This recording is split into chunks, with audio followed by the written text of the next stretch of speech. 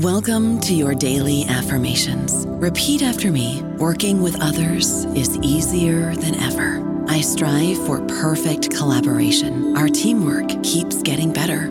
Yeah, affirmations are great, but Monday.com can really get you the teamwork you desire. Work together easily and share files, updates, data, and just about anything you want all in one platform. Affirm yes to start, or tap the banner to go to Monday.com. Okay, round two. Name something that's not boring. A laundry? Ooh, a book club. Computer solitaire, huh?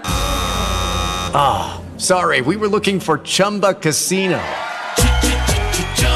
That's right, ChumbaCasino.com has over 100 casino-style games. Join today and play for free for your chance to redeem some serious prizes.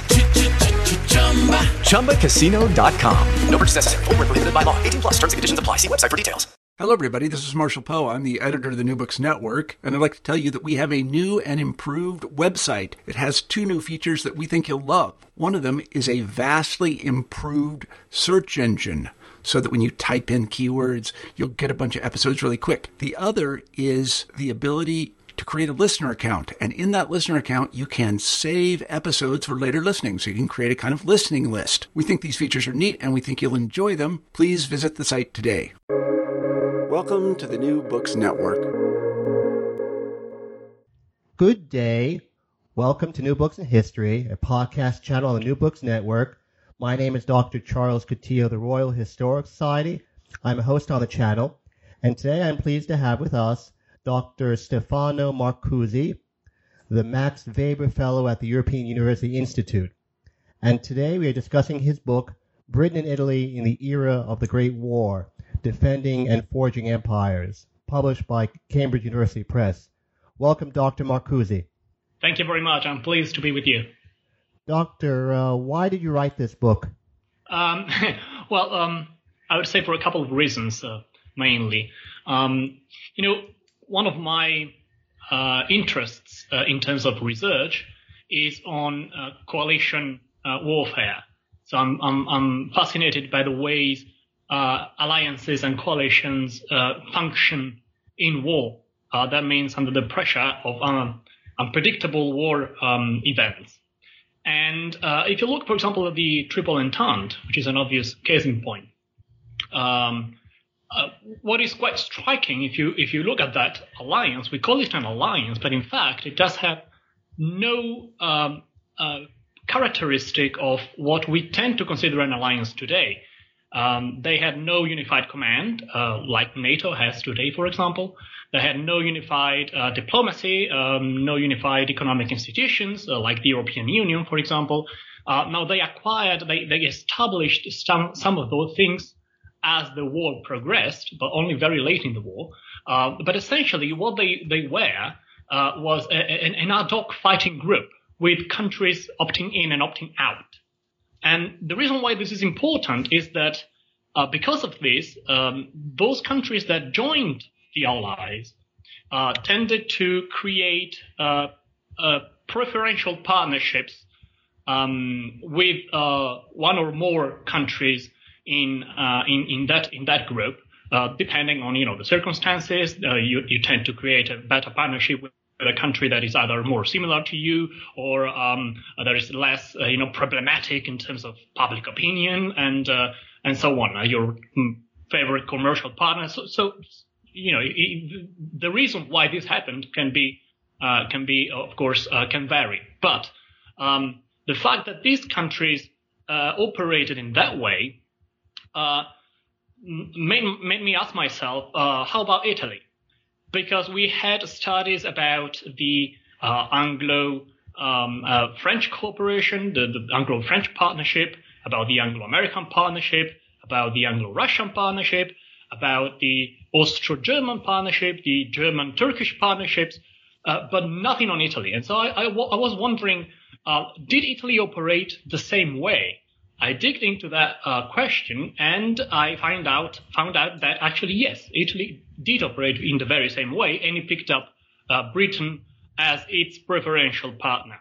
And then I should probably add a second reason for writing the book, which is, quite frankly, career timeline, because the topic was the topic of my PhD research. And essentially, when you take a PhD, if you want to stay in the academia, the first thing you try to do is to turn that PhD thesis into a book. So that's another reason.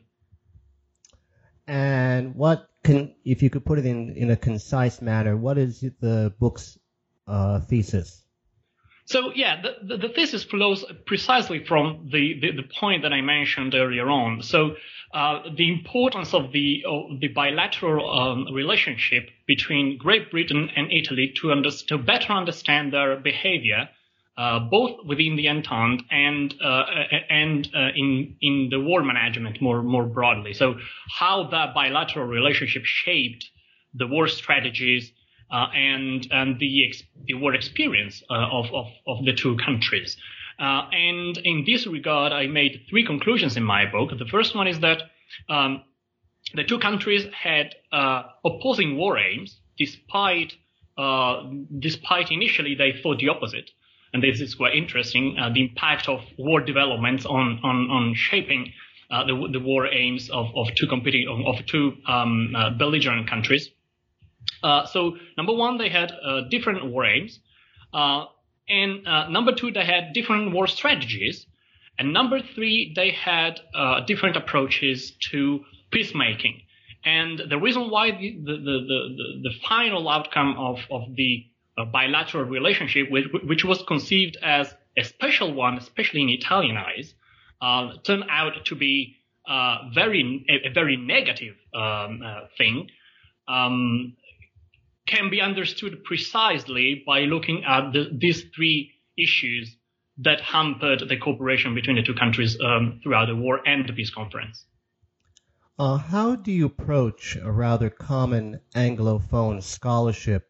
I'm thinking in particular of Alan Taylor, Dennis Mack Smith, and Richard Bosworth, among others, which regards Italy's short period as a great power as some sort of malignant joke. Yes, that's a traditional, well-established view, and I should probably say maybe that another reason for writing the book, now that you raised this issue, is that I try to kind of,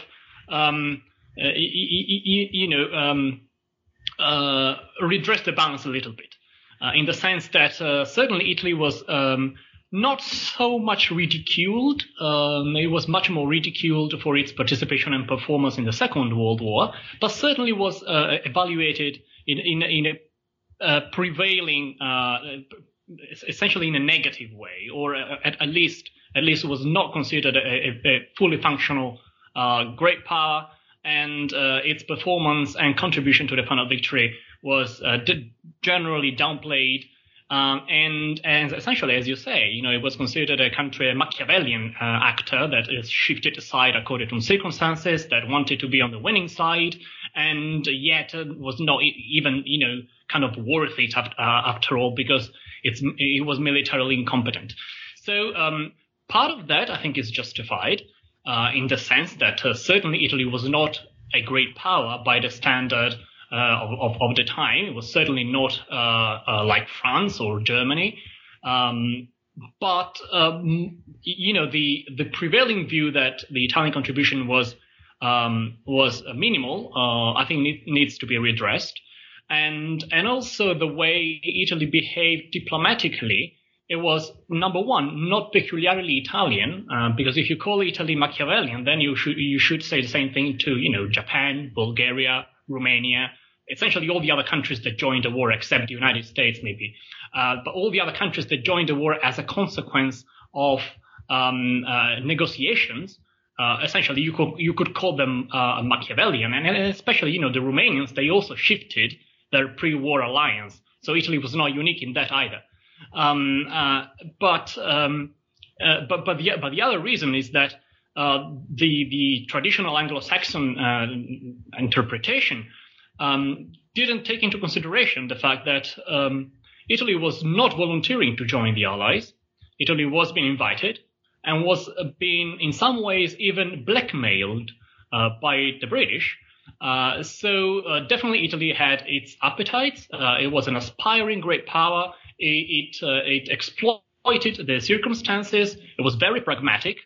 But the situation was much more complex than that. And in fact, one might argue that the economic situation of Italy by the winter 1914-1915 made war inevitable.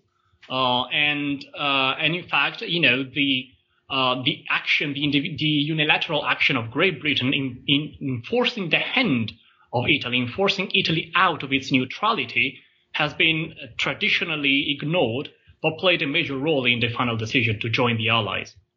Insofar as your book has a revisionist aspect in terms of the evaluation of Italian military performance in the Great War, were you influenced at all by John Gooch's book on the subject? Yes. John is one of the few who was my external examiner, by the way, in Oxford.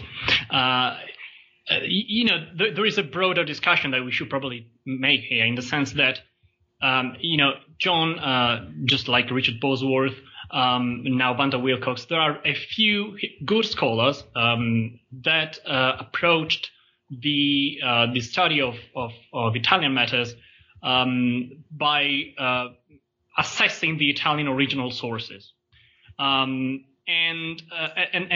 that's important because a lot of other scholars who wrote about Italy in the First World War, or in fact in the Second World War, John Keegan, just to mention one, so first-class historians, they did so. They wrote about Italy without having accessed the Italian original sources, without having either the language skills or the capacity to actually go into the archives and look at the original material. Now, that is, of course, a problem, because by doing so, of course, John Keegan, for example, made incredibly wrong assessments. But I should also say that one of the reasons why this happened is actually a responsibility that should be given to the Italian historiography. The lack of engagement on the part of the Italian historiography in the last more than half century, actually, since the end of the Second World War, one may say, played a major role in that. It was a narrow-mindedness on the part of the Italian historiography, which tended to essentially engage with the Italian public only. This was partly, perhaps, a consequence of the parochial attitude that the part of the Italian elite had towards foreign policy, which is sometimes considered as essentially an instrumental tool to be used in domestic politics. Some might say that Italy still has this problem today. And as a consequence of that, intellectually speaking, I think the Italian historiography in the past 50, 60 years simply did not engage enough with international scholarship.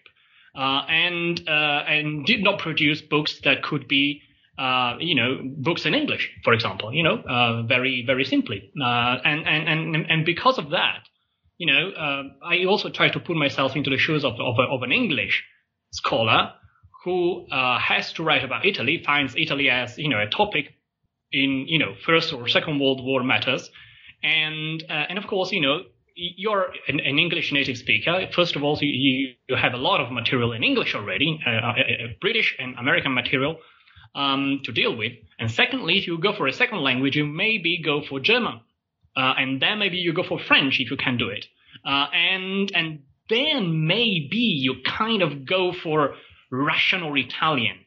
So for an English speaker, a native speaker, scholar, Italian will never be a priority unless you are an Italianist, because your assessment is, rightly so, that other countries played greater roles in those conflicts. So you first go for the other languages, but then you still write about Italy, and that's the vicious circle.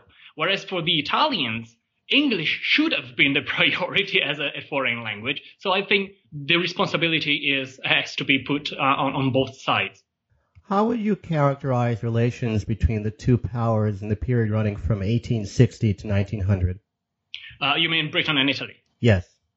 Yes. So that's quite interesting because from the Italian perspective, there was an extraordinary relationship. It was a fantastic relationship. They saw the British as the main supporter of the process of Italian reunification. Italy got unified in 1861 and did so thanks to British diplomatic backing and also financial support, not only in the sense that the British government gave financial aid to the government of Sardinia Piedmont, which was the kingdom that unified Italy, but in the sense that many British donors played a major role in supplying Italian patriots and the Italian unification movement, or movements, plural, with the financial aid. And also the Italians had a cultural sort of linkage with the British, whom they saw as the modern version of the Roman Empire, and the British saw themselves under the same light. So this historical aspect was important. The cultural aspect was also important, and then there was a geopolitical aspect, which from the Italian side played an important role. Britain was the only country with which Italy had never clashed, because one may say France played a major role in the Second War of Independence, the Second Italian War of Independence in 1859, true, but then Italy fell out with France when Napoleon III, who was leading that campaign, refused to continue the war and signed an armistice with the Austrians. And the war ended up without the annexation of Venice to Italy. Then, in order to get Venice, the Italians allied themselves with the Prussians, who were also trying to unify the German states in Central Europe. And that alliance did, in fact, bring about the annexation of Venice, but did not deliver a final blow to the Austrians, who remained a traditional enemy of Italy. And actually, Berlin and Vienna became allies. And so the relationship with the Germans and the Austrians remained ambivalent on the Italian side. Competition with France remained very high, and competition with Russia increased over the years, both in the Balkans and in the Eastern Mediterranean. And now who was left? Britain. So, Britain was the main commercial partner and the geopolitical actor, which Italy saw as closer to itself, especially because the Italian colonial ambitions had not manifested themselves to the degree that would, in fact, be seen as a threat by the British, which happened throughout the First World War. But up until that moment, Britain and Italy were actually very good friends. Now, the interesting thing is that whereas the Italians thought this to be the basis for a very good, and lasting alliance, a formal alliance, and tried several times to bring that about, the British didn't quite share that view. I mean, they were very happy to have the Italians on their side in the sense that they considered Italy an important, geostrategic player in the center of the Mediterranean. They, of course, were happy to have commercial ties with Italy. But, first of all, they didn't feel, as the Italians felt, that they needed Italy militarily.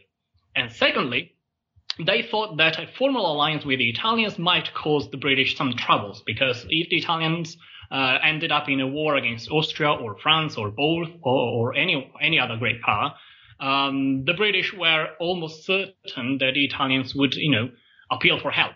And the British didn't want to get involved into any of this until the outbreak of the First World War. So we have a asymmetrical asymmetrical relationship here. The Italians wanted an alliance, the British were not quite happy, and so they remained friends but not allies. Did not the Franco-Italian rapprochement at the beginning of the 20th century make one between Britain and Italy inevitable? Some said so at Whitehall.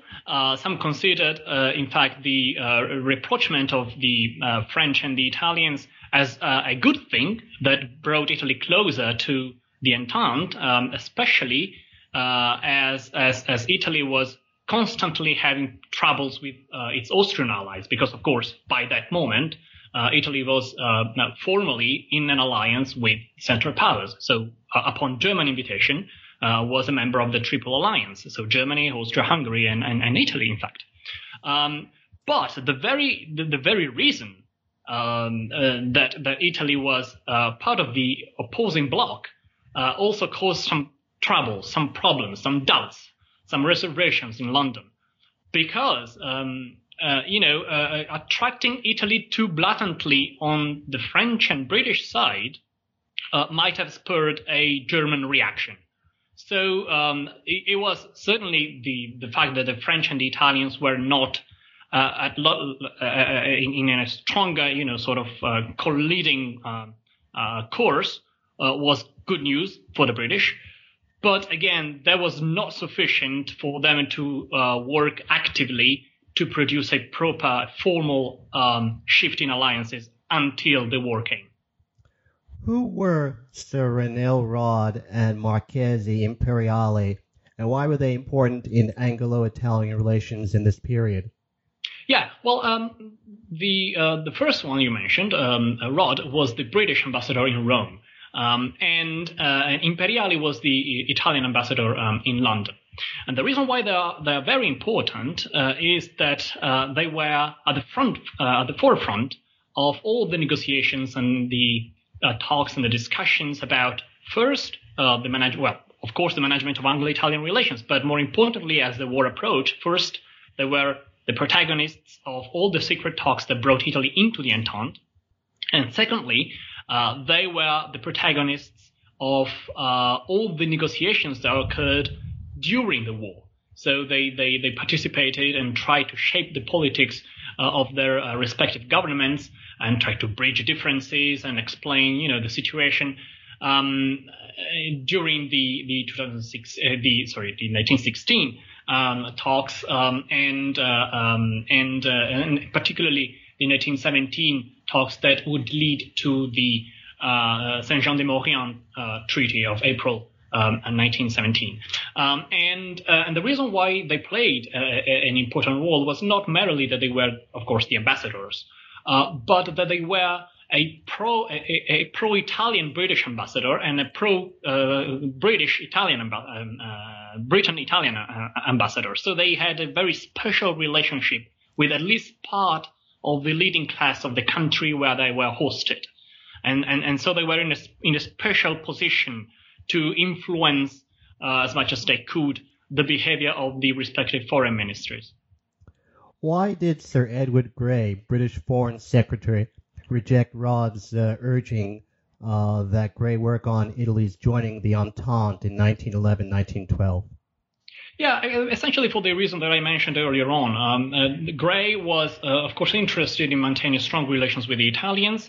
It was also considered pro-Italian by some Italian diplomats. I find that statement a bit exaggerated, but certainly was a man who saw Italy in a different light compared to Salisbury or other British statesmen who had essentially regarded Italy as, yes, an interesting partner, a commercial partner, but nothing really more than that.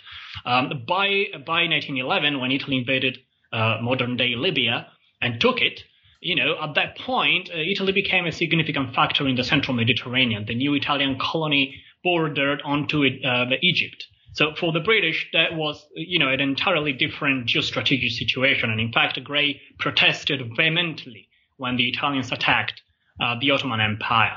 But nonetheless, he wanted to keep a good rapport with them. But again, because of the complicated network of, understandings that were in place between Italy and France and Great Britain, and the British also didn't want to fall out with the Ottomans too much either. And also there was always the same problem, the Germans. What would the Germans say? What would they do if we kind of break their alliance by attracting one of the members, the only Mediterranean member that they actually had, into our orbit? Now, Rod was making this suggestion because by that moment, there was already a kind of a Cold War between Germany and Great Britain. And the German naval rearmament was probably the thing that alarmed the British the most. And how do you reduce that danger? If you can attract their only Mediterranean partner into our orbit and make it our ally, there's no way they can match us at sea, even if they pursue their naval rearmament. And that was the rationale of Rod. But again, I think Gray was right in rejecting that suggestion, because such a massive intrusion into the other bloc was going to be received, almost certainly going to be received very, very badly by the Germans. On page 42, you state, quote, "Italy really belonged to the bloc of the Western powers," unquote. Did that so-called bloc include Tsarist Russia? No, not necessarily. In fact, I didn't say the Entente. I said the Western powers, and that was a question of the liberal institutions that Italy had, which were extremely similar to those of Great Britain, and the cultural tradition that, of course, linked Italy with France. Now, the role of Russia is interesting, however, because with the Russians, the Italians had signed a secret treaty at the Racconigi, which essentially stated that if the Austrians expanded further into the Balkans, we should remember that in 1909 the Austrians had annexed Bosnia without giving Italy any compensation for that, as was theoretically part of the Triple Alliance Treaty. The Austrians refused to do that, and the Italians then made this agreement with the Russians that any further move of the Austrians in the Balkans would have been deterred by the Italians and the Russians together. So you see already here, although Italy was part of the bloc of the Central Powers, but it was establishing some separate unilateral and secret understandings with both France, as we mentioned, and now Russia. And of course, so London as, the best friend, if you want to put it that way. So you really see Italy kind of slowly moving away from the German bloc, primarily because of the old enmity with the traditional, enemy of Italy, which was seen, as Austria, of course. Was the unprovoked Italian attack on the Ottoman Empire in 1911 an example of Italian commitment to, quote, international law, unquote? Can you repeat the quote? Was the unprovoked attack on the Ottoman Empire in 1911 by Italy an example of what you refer to as Italian commitment to international law? Well, the attack was unjustified in the sense that the Ottomans didn't attack first, didn't do anything to provoke the Italians, and that's actually a sign of how the Italian foreign policy was changing in the years immediately leading to the First World War. They had been traditionally very careful at maintaining the European concert, as they called it, the European balance of power. And in fact, quite curiously, Imperiali, the same man who was by now the ambassador in London, had been an ambassador to Constantinople a few years earlier, and his task there was precisely to preserve the balance of power, maintain a good understanding with the Turks, and do everything that was possible to prevent any sort of crisis that might cause any troubles to that empire, which everyone was seeing already as an empire that was crumbling somehow. So up until that moment, yes, Italy had been very careful of maintaining the international order and respecting the international agreements and so on.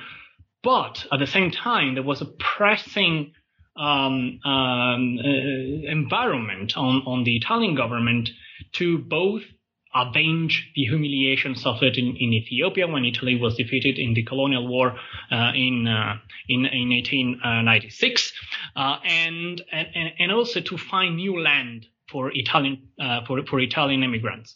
And essentially, in fact, I think an argument might be made that the Italian assault, the Italian attack on the Ottoman Empire was the real spark of the First World War, because it ignited a crisis that triggered the Balkan Wars, which of course had a consequence in the Sarajevo assassination and everything that followed. So by that point, so from that point of view, you're quite correct in underlining that Italy was not really anymore in line with the idea of a European concept. You're right that Rome's declaration of neutrality on the 2nd of August 1914, quote, encouraged London to issue its own ultimatum to Berlin over Belgium, unquote.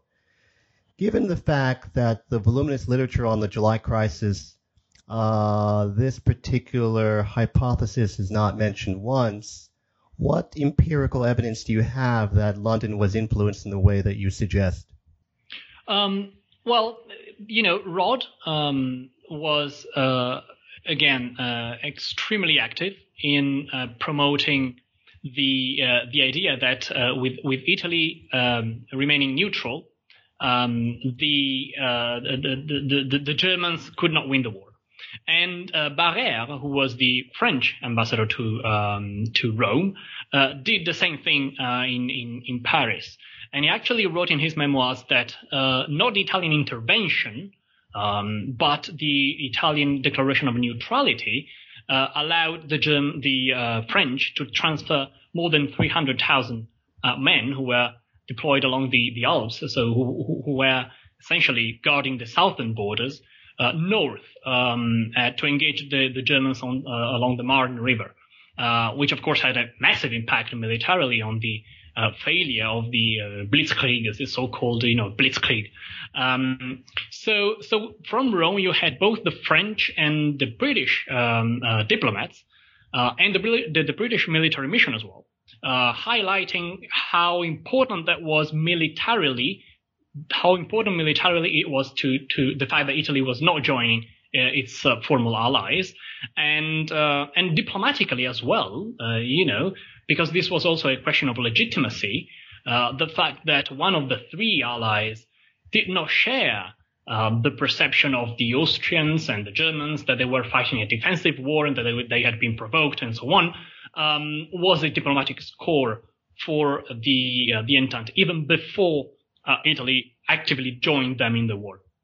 I don't know about you, but I'm very busy, and I don't have a lot of time to cook. That's why I subscribe to Factor. Eating better is easy with Factor's delicious, ready-to-eat meals. Every fresh, never-frozen meal is chef-crafted, dietitian-approved, and ready to go in just 2 minutes. You'll have over 35 different options to choose from every week, including Calorie Smart, Protein Plus, and Keto. These are 2-minute meals. Factor meals are ready to eat and heat, so there's no prepping, cooking, or cleanup needed. They're flexible for your schedule. Get as much or as little as you need by choosing your meals every week. Factor is the perfect solution if you're looking for fast, premium options with no cooking required. Sign up and save. We've done the math, and this is important. Factor is less expensive than takeout, and every meal is dietitian approved to be nutritious and delicious. Head to factormeals.com/NBN50 and use code NBN50 to get 50% off. That's code NBN50 at factormeals.com/NBN50 to get 50% off. How important to Italian policy in this period was the succession of Sidney Sonnino from San Giuliano as foreign minister in the fall of 1914? Right, that's an interesting question. So Sonnino was another character who has been portrayed pretty badly. He had a very bad press over the years. Richard Bosworth called him the worst ever Italian foreign minister. I partly agree, but partly disagree with that statement, in the sense that he made massive mistakes. He made huge mistakes, and anyone reading the book will find that out. But at the same time, quite interestingly, he was the only foreign minister in the countries that participated in the war in the early stages that remained in its post on its post for the duration of the war. So if you survive that long, despite the stresses that the development of the war inevitably bring about onto both the political system and onto your personal reputation as a foreign minister, if you survive that long, you can't really be the worst ever. You can't be so bad.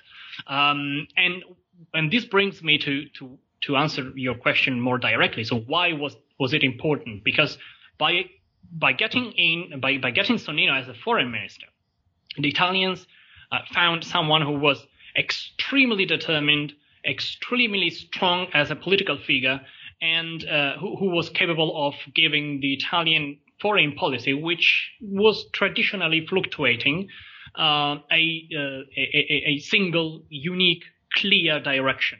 And in fact, interestingly enough, although he was not appreciated either in Paris or in London, but when it came to changing the Italian ministries, when the Italians changed their war cabinets, which happened 3 times during the war, anytime the British made it clear that they wished Sonnino to stay, because Sonnino was a guarantee of a clear direction in Italian foreign policy, which meant that at that point that the Italians remained in the Entente.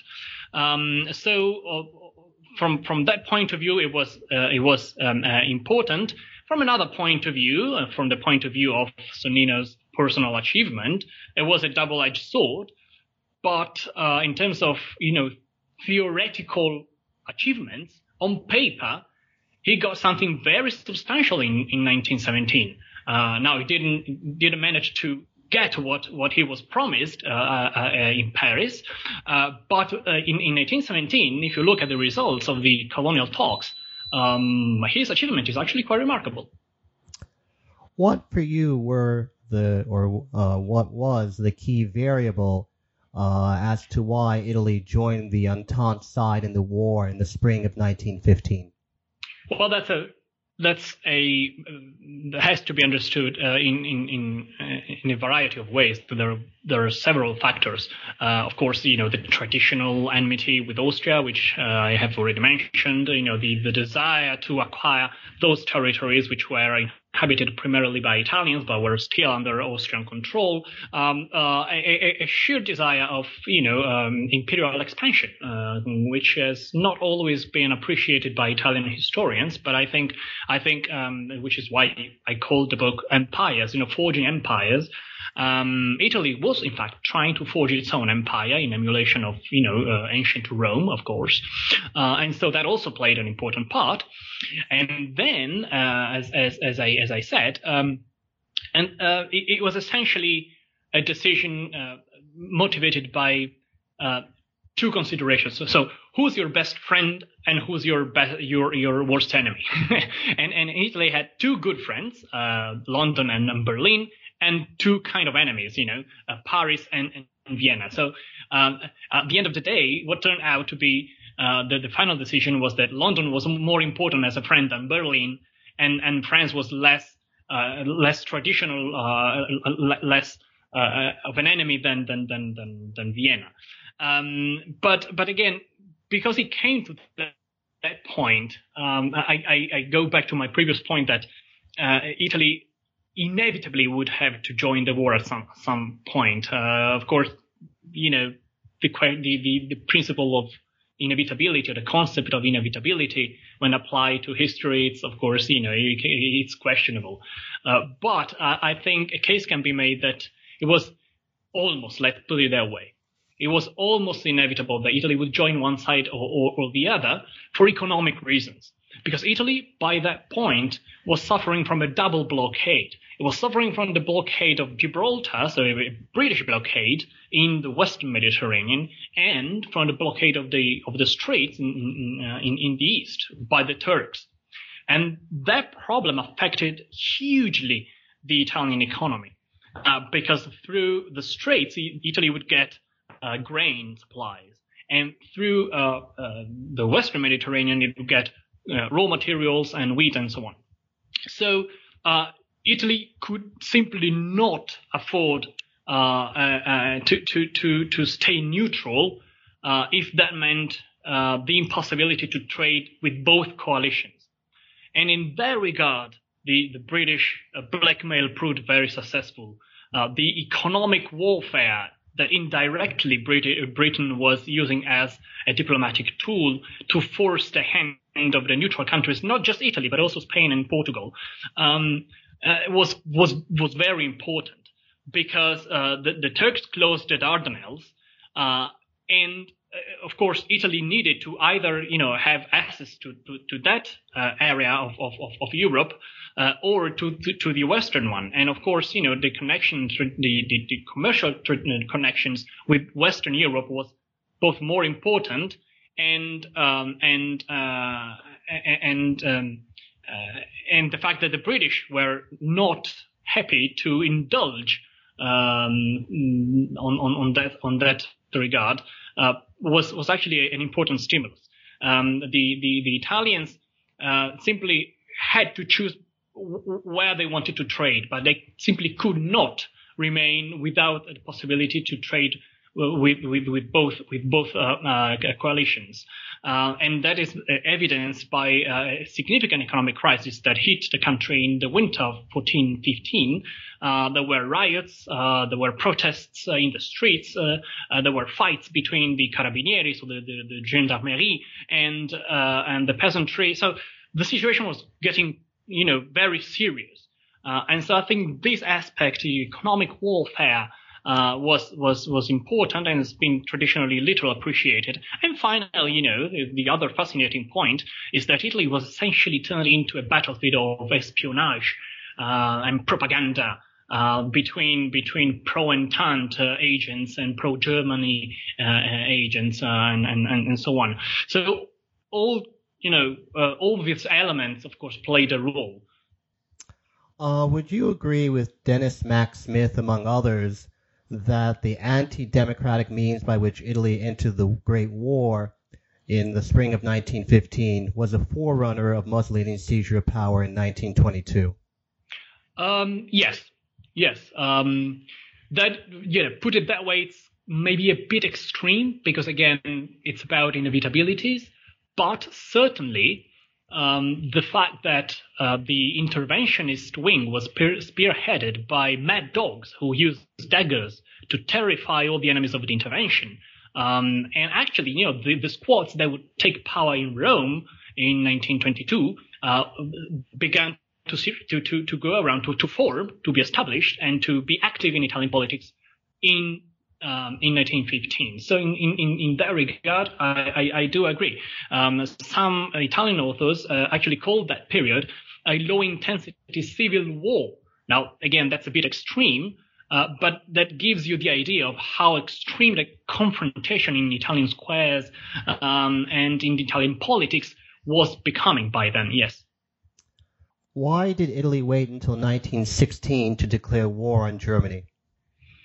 Because it was not prepared. Italy was an aspiring great power, but was not yet a great power. And for engaging in a world war of the kind, that the French and the British were, engaged into, for doing that, Italy needed a much stronger mobilization. So Italy had joined the war on the premises that, the big slogan was Trento and Trieste. So let's take back those Italian cities in the hands of the Austrians. And in that regard, Italy saw its participation in the First World War kind of as a personal affair with Austria. It was the final confrontation with the traditional enemy. Now, Germany was much more important and influential in Italy because, Prussia and Italy had been allied previously, and because Germany had acquired many newspapers, banks, companies. There was a huge level of investment, not as huge as the British one, but still, Germany was partner number two. And so there were sectors of the Italian business, parts of the Italian business sector, which were pressing the government not to break entirely with the Germans. And then, as I said, it was a question of, preparedness. The Italian army had not fortified the border with Switzerland, which was a neutral country, and felt that before declaring war to Germany, which had showed that he was very well prepared to invade the neutral countries, they needed to fortify that border. And in the meantime, they hoped that they could get to Vienna.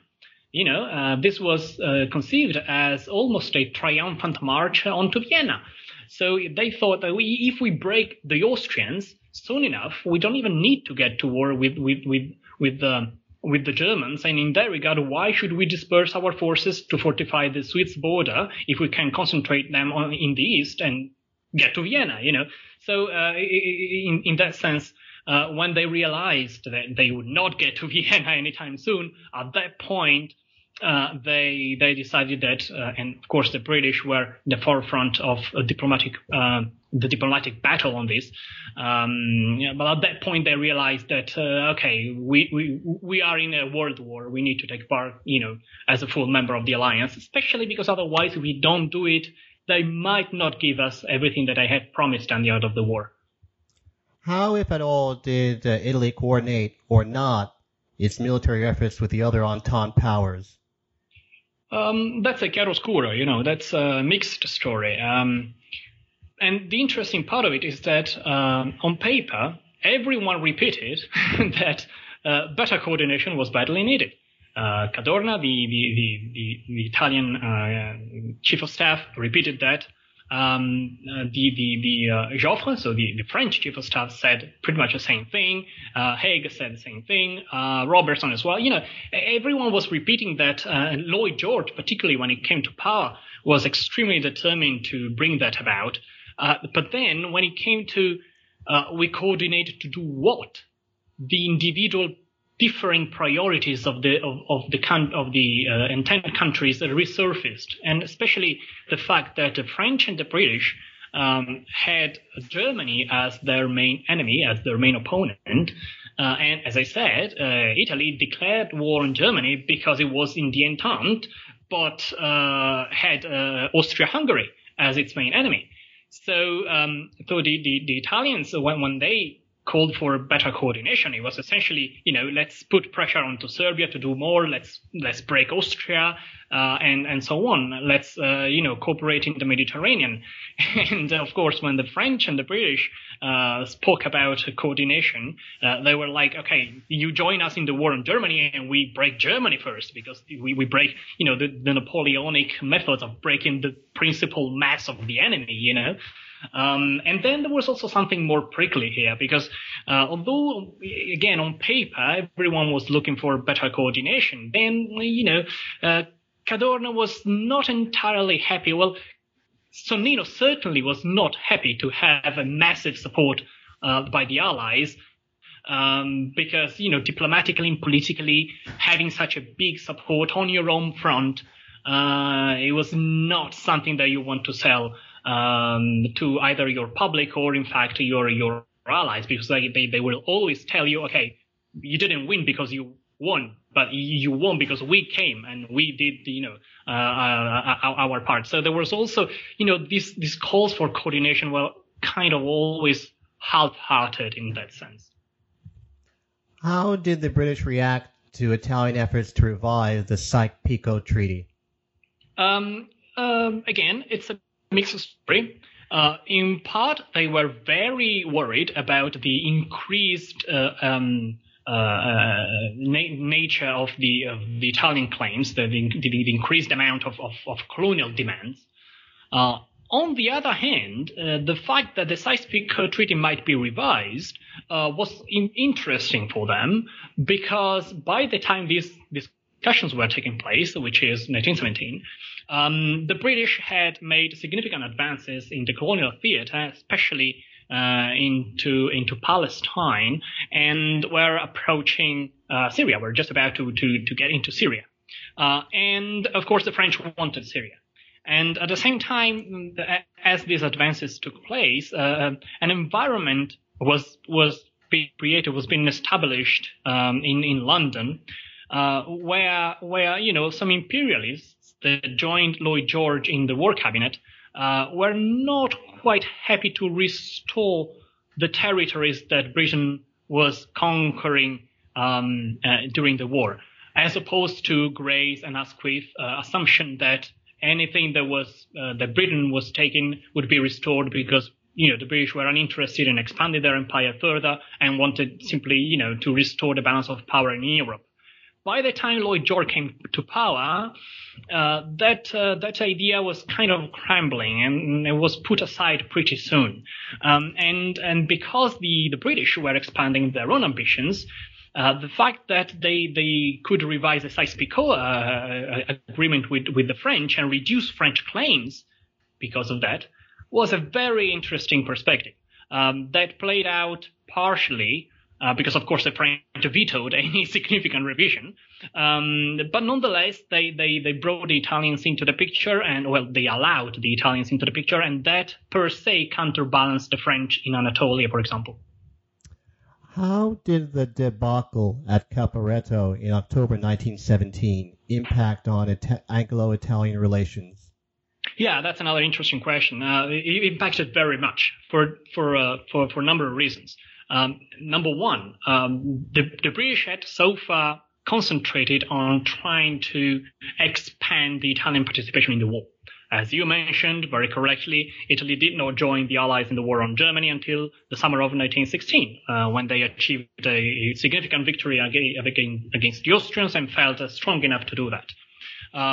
So the British had been pressing the Italians and also blackmailing the Italians with, putting, financial support on ice,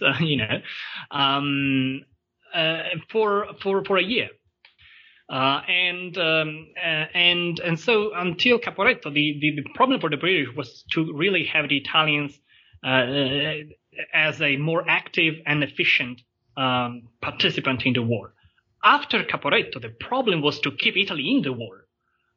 So the priority changed dramatically, and again, the British were probably the main supporter of an Italian recovery, both economically and also militarily.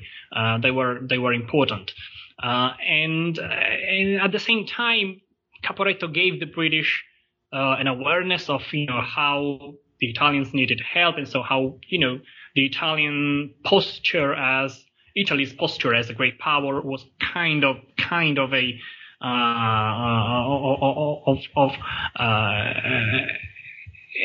not really a truth, and kind of a diplomatic stance more than anything else, more than a reflection of a military strength. But at the same time, it also gave the British the perfect excuse to gain some control over their Italian allies, because Italy had been, as I said, very reluctant to join the British in a number of instances, a number of things and matters. And so now, because the relevance of Italy in the Entente and also their sheer need for help put Italy in a much vulnerable position. The British were in a sense once the emergency was over. So it was clear that Italy was not going to defect. Okay, at that point, the British exploited the fact that the Italians were politically much weaker now, and that helped them establish, the Supreme War Council and unify Allied strategy much better than hitherto. Why do you claim that the victory at Vittorio Veneto was mostly an Italian as opposed to a British or Allied victory? Well, it's a matter of, it's a pure matter of numbers. By the time in late 1918 when the offensive started, by that time the Allied troops, so the British, American, and French troops in Italy were very weak. They're just a few divisions and only one regiment of the Americans. So that offensive saw some 50 Italian divisions against 5 of the Czechoslovakians, the British, and the French, plus, again, an American regiment. So in terms of numbers, it was like almost entirely the Italians who fought the battle. Now, the importance of the Allies in that battle was not so much that they participated with their troops, but that they had helped the Italian army recover. They had resupplied the Italian army. They had supported the Italian industrial reconstruction of the war machine, and they had also helped in restoring morale. So those are important, significant contributions, but one cannot say that it was a British victory because they had a couple of divisions, How did Anglo-Italian relations evolve in the period after the armistice in November 1918? Yeah, that was really the climax of their bilateral relationship because, and again, interestingly, there is a major misunderstanding here between the Italians and the British because the Italians kept thinking, counting. They kept thinking that the British were actually their main partner, and they kept counting on them to counterbalance both the revisionist ideas of President Wilson, so of the Americans, and the French, who were, of course, the old competitor of the Italians in the Western Mediterranean and North Africa by this point, with Tunisia bordering on Libya.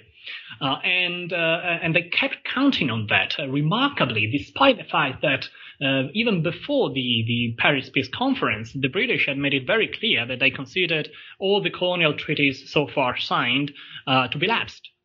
And again, this is, maybe the Italians has always been considered, Machiavellian, so very, cynic and determined in getting what they wanted and so on, very stubborn and so on. I kind of doubt it. I mean, I found the behavior of the Italian statesmen at the conference to be extremely naive. They weren't able to revise their own expectations. They weren't able to read developments and events, with the necessary detachment to actually grasp what was going on behind the scenes.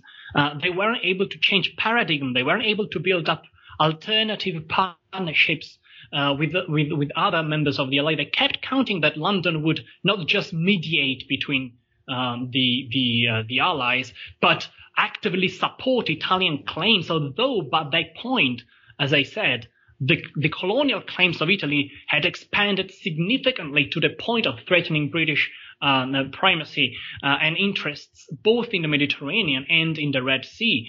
So in that regard, the British, were super happy that the Americans were vetoing most of the Italian demands because that put the British in a perfect position. They asked, sorry guys, it's not our fault. Yes, we would give you everything that has been promised, but it's not us, it's the Americans. And on the other hand, the Italians were completely unable to grasp this.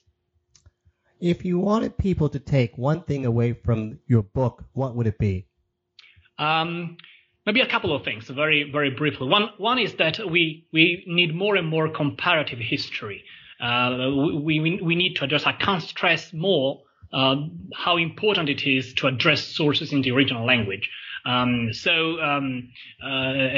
suggestion I might make is that if you want to write about Italy, learn Italian. It's not an easy language, but it's not an extremely complicated one either, and so it's a nice language to learn. But of course, the same point could be made about Russian or Turkish. all those languages that are important if you really want to grasp what was going on in those countries, even if you write about them from a Western perspective. We have Western historians and scholars writing about Russia or Turkey, the Ottoman Empire, the First World War. I'm not sure how many documents they were actually able to, grasp, or even secondary literature. So learning languages is very important. And fortunately, now we have a new generation of historians that are much more keen on that. A second point is about strategy and the reality gap, I think, because there is a tendency to see some combatants in the First World War as being fairly good operationally, but inconsistent strategically. The Germans are an obvious case in point here. But sometimes it was the other way around, and the Allies are a case in point here. Even when they got a strategy correct, broadly speaking, they continued to face insurmountable odds at the operational and tactical levels. And now you might say that this is an indication that the strategy itself was not sufficiently conceptualized or thought through.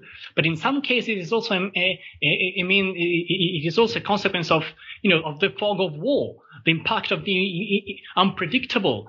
No matter how good planning you make, even assuming that you have all the good intelligence, that you calculate and you include everything, all the variables in your plan, so you do a very good planning, and then still, the things develop differently.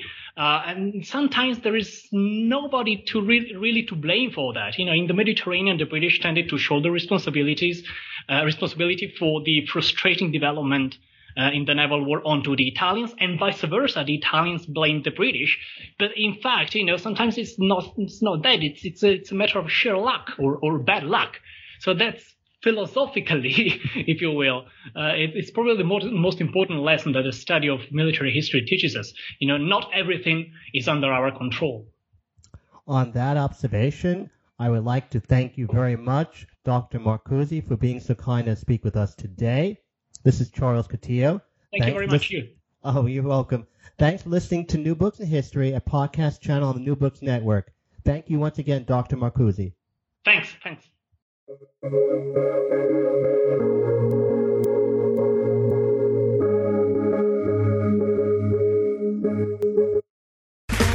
Okay, round two.